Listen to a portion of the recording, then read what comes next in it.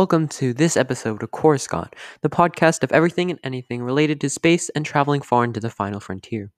In this episode, I'll be talking about the recent events of SpaceX's new bids in the future of space travel and the revolutionary new methods that are changing what we know of the space industry. Thank you for tuning into Coruscant, where you learn all things space travel. From how we plan to go to Mars to robots bringing samples from the moon, you'll be sure to enjoy listening about the wonders of the infinity and beyond. At the time of this recording, SpaceX has recently tested their Starship, which is a new type of spacecraft that is going to pioneer the space industry on December 9th.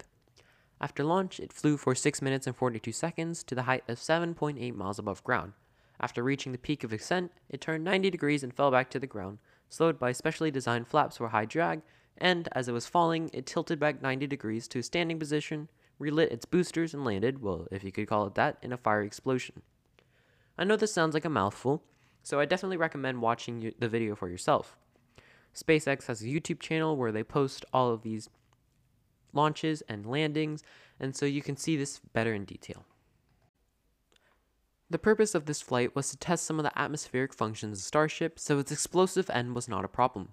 SN8, which is the serial number of the ship, was only the top half sector of a revolutionary new spacecraft.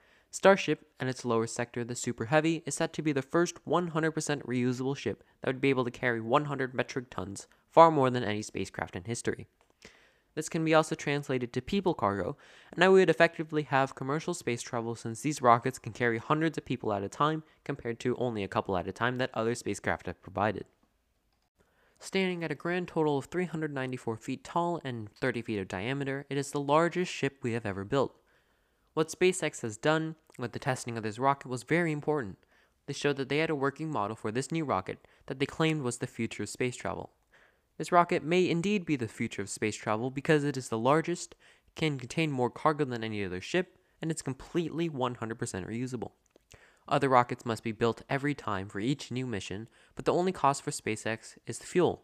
This means that the cost for space travel can be kept down, and flying to space could just be the price of a plane ticket. SpaceX plans to send payloads or cargo to space using Starship as early as 2021 and aim to fly a crew to Mars in 2024. This may seem very ambitious, but for a ship that is able to fly after being designed from scratch since only 2012, they could very much reach this goal. With space travel technology that is advancing by leaps and bounds, taking a vacation to Mars isn't really that far off.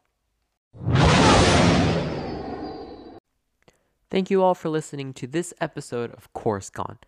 If you're still curious about Starship, SpaceX has an official website at spacex.com/vehicles/starship. Thank you once again for listening, and I invite you to continue to stay tuned for future episodes. Thank you.